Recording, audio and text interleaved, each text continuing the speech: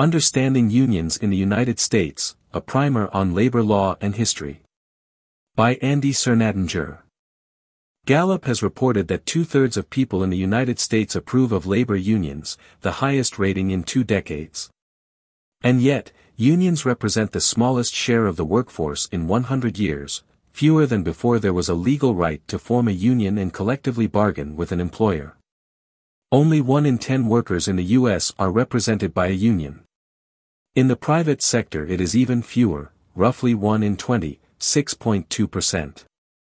With so few union members, even workers who are favorable to unions have little direct experience with the labor movement or the maze of labor relations in this country.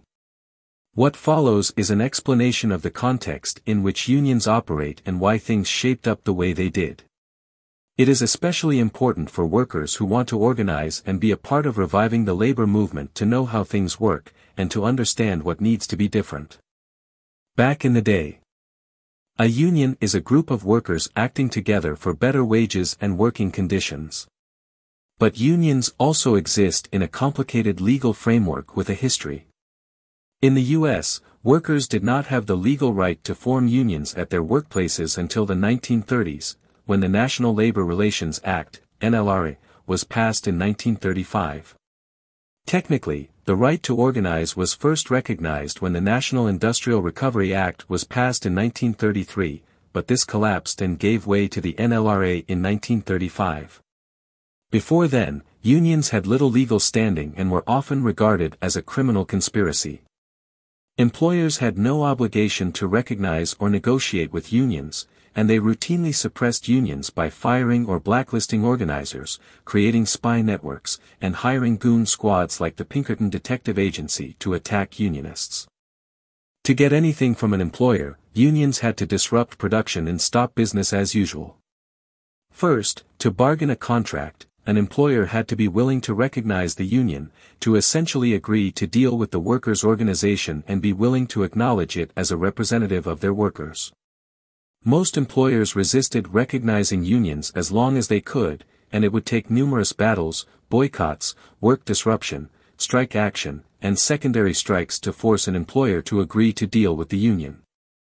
If workers were able to push the employer to recognize their union and negotiate, enforcement of an agreement required job action to protect the integrity of that agreement. Companies sometimes created their own unions that they controlled, yellow unions, to undermine independent unions, which workers had to confront to protect their organization and the things that they had won. This was the world unions lived in before the NLRA. And somehow a larger share of workers were union members back then. The National Labor Relations Act. The legal right to organize followed intense conflict between workers and employers. In 1934, bitter union fights boiled over into general strikes in Minneapolis, Toledo, and San Francisco. The NLRA created legal mechanisms for organized labor with the intention of mediating fights through labor boards set up by the government that would bind both unions and companies. The NLRA introduced the features of the labor movement today. 1. Legal recognition of the right of workers to join a union, to act collectively, and to strike. 2. A legal process for recognition of a union, binding both sides. 3. Exclusive representation by one union, if certified as the representative of workers in a bargaining unit. 4. A defined set of rules that employers would have to observe in the process of working towards union certification, unfair labor practices. 5. A requirement that both sides must bargain in good faith after a union is certified. And 6. Establishment of a labor board to rule on disputes, the National Labor Relations Board, NLRB. That's a lot, so let's unpack it. First, the NLRA does not cover all workers, and only governs the private sector. The NLRA excludes domestic workers, farm workers, and independent contractors, which reflects racist and sexist attitudes, since these industries were, and are, racialized and gendered. Rail and airline workers are governed separately by the Railway Labor Act. Second, the recognition process in the Act is now what we commonly refer to as unionization, but that is not technically correct. Any group of workers acting together can be a union.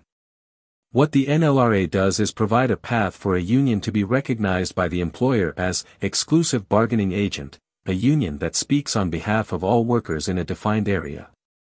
Exclusive representation is a feature of labor law in the U.S., and it comes out of the struggle against company unions. Before the NLRA, companies would try to deter workers from joining independent unions by creating their own, rival company-controlled unions to divide workers and weaken organizing efforts. Exclusive representation curbs that. When a union is certified, no other union may represent workers in that bargaining unit, a defined group of employees represented by that union, and no deals can be made with individual workers. The NLRA outlines 3 ways to establish union recognition: recognition strikes, voluntary recognition, and NLRB secret elections. Certification of union recognition is frequently necessary to be able to bargain a union contract. Strike recognition basically does not happen anymore, but it is included as a legal way to be certified because it used to be the primary way unions won recognition. Workers would declare their union and strike to stop work until the employer agreed that the union is the legitimate organization of the workers. In the NLRA, this process ends with the employer agreeing that the result of the strike is certification of the union. Voluntary recognition is rare, but an employer can simply agree to deal with the union. In modern union campaigns, unions often request voluntary recognition before they file for an election with the NLRB. They almost never get it. The NLRB election route is the most common way for a union to be certified now. The way it works is that workers sign cards or a petition authorizing a union to bargain on their behalf. After submitting the petition, the NLRB holds an election to determine if workers want the union to represent them or not. If a majority votes for it, the union is certified as the exclusive agent and it can bargain a contract. Most existing union members have not gone through this process but get hired into a job where the union has already been certified. Before the NLRA, workers would join a union even though it represented a minority at a workplace, and they would strive to win the majority and eventually recognition by demonstrating what workers could do together.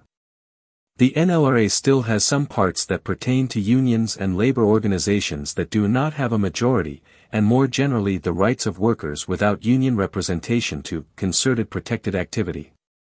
You have more rights when acting together, though enforcing them is another thing altogether. At this point, unions generally choose not to allow membership for workers who have not won a certification election. Many unions simply do not have a concept of anything other than a certified bargaining unit now. As unions have moved away from confrontation with employers to relying on the law and employers' goodwill, viewing themselves as simply servicing contracts, minority unions striving for recognition have become very rare. The NLRB method is intended to move the struggle for union recognition away from the shop floor, with all the strikes and work disruptions that entailed, to a legal process in which organizing is contained. Workers either win the representation election and then, quote, unionize, or they lose, the sponsoring union withdraws, and they are not allowed to try again for a full year. The NLRA set up rules that employers must observe when dealing with unions, and breaking them is called unfair labor practices. The most significant rule for the modern labor movement is that companies must bargain with a certified union, whether they want to or not. The Taft-Hartley Act. You might hear old labor veterans swear about Taft-Hartley and have no idea what that means. In 1947, the U.S. Congress passed a series of significant amendments to the NLRA, removing some rights and introducing new sections that overwhelmingly favored employers. The changes: 1. Outlawed secondary strikes and boycotts. 2. Outlawed closed shops. 3. Allowed states to introduce right-to-work laws. 4. Stripped supervisors of their right to form unions. 5. Extended unfair labor practices to unions. 6. Allowed employers to oppose unions and to campaign against them. Employers passed these amendments to outlaw the tactics organized labor relied on to build unions. A secondary strike is when workers at one shop strike to support other workers at another shop. For example, an auto workers union negotiating at an assembly plant might call for another shop that supplies their plant to strike to put additional pressure on their employer. The workers at the second shop may not have an immediate issue with their employer, but they stop production of the materials needed at the assembly plant until that company gives in. The labor movement relied on this kind of solidarity to win, but also to build unity between unions and workers. These types of strikes were outlawed by Taft-Hartley. Likewise, a closed shop agreement meant that a company could only hire union members. This provided incentive for workers to join a union regardless of whether they were at a represented workplace in order to be hired by an employer. A major change was granting employers the right to oppose unions in formation. Prior to that, a company had to be neutral and allow workers to decide for themselves whether to be represented by a union.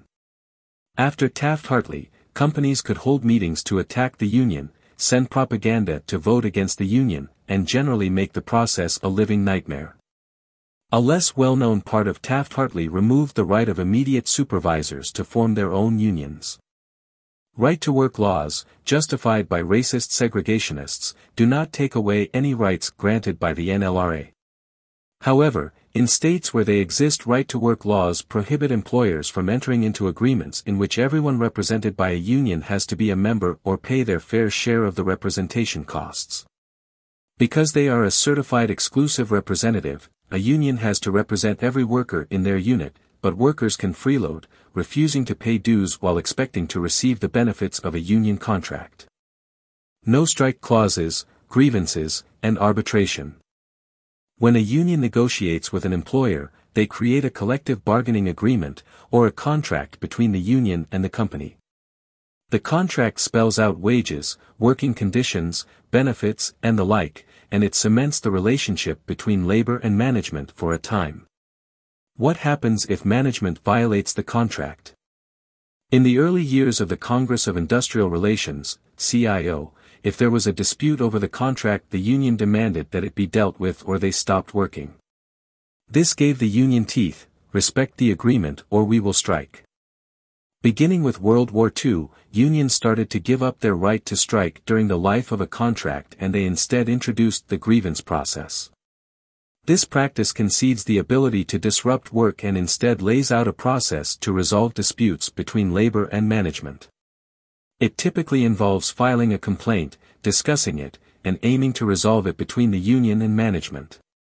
Walter Reuther of the United Auto Workers is credited with marking the shift away from fighting over the quality and operation of the workplace to simply bargaining for wages and benefits in the Treaty of Detroit, 1950. Initially, unions reserved their right to strike at the end of a grievance process, but that gave way to arbitration, essentially taking the issue to a judge to determine what should happen. Most union grievance processes now end in arbitration, and do not permit strikes. Public sector unions. In the 1950s and 1960s, teachers, city and state workers started to form unions without any legal right to do so. Remember that the NLRA only deals with certain private sector workers. Like the union movement before the NLRA, public sector unions organized workers, made demands, and struck to win concessions from the government. A strike wave of teachers in the 1960s and 1970s won bargaining rights and transformed what were, at the time, professional associations like the National Education Association, NEA, into genuine unions. With no federal laws for the public sector, every state in the U.S. has its own specific framework for unions in the public sector. Often these reflect the NLRA, but some states grant few or no bargaining rights to public employees, such as North Carolina, Wisconsin, and Texas, and most outlaw strikes. This has led to very uneven experiences for public employees depending on what state you live in. Overriding changes to public employment have come through the Supreme Court, as with the 2018 AFSCME v. Janus ruling. Employees of the federal government only won bargaining rights in the 1970s, when a general strike of postal workers forced the reconfiguration of the Postal Service and with it the right for unions to bargain. In 1978, the Civil Service Reform Act established bargaining rights for federal workers more generally. Always forward, never backwards. All advances are the product of militant collective action, strikes. Over time, the things labor wins are rolled back, sometimes dramatically, like the passage of the Taft-Hartley Act or Scott Walker's Act 10, in my state of Wisconsin. There is also the constant barrage of lawsuits and court cases to make death by a million small cuts. Without a framework that sees workers' activity as the central factor, the fallback will be to acclimate, get better at playing worse and worse hands. We do win sometimes, but by and large our gains are through the big pushes. Looking at it like this, we should of course support positive reforms to bad labor laws, but we should never make the mistake of thinking that legislation is where our power comes from. Years of labor tailing the Democrats has left little to show for the millions of dollars and countless hours spent on these politicians. History shows us that it is when there is independent activity, workers in motion halting production and asserting what should be, that the state prepares to make compromises that move us forward. About the author. Andrew Cernadinger is a labor activist and member of DSA in Madison, Wisconsin. He is a member of the Tempest Collective and has written for New Politics, International Viewpoint, Jacobin, and In These Times.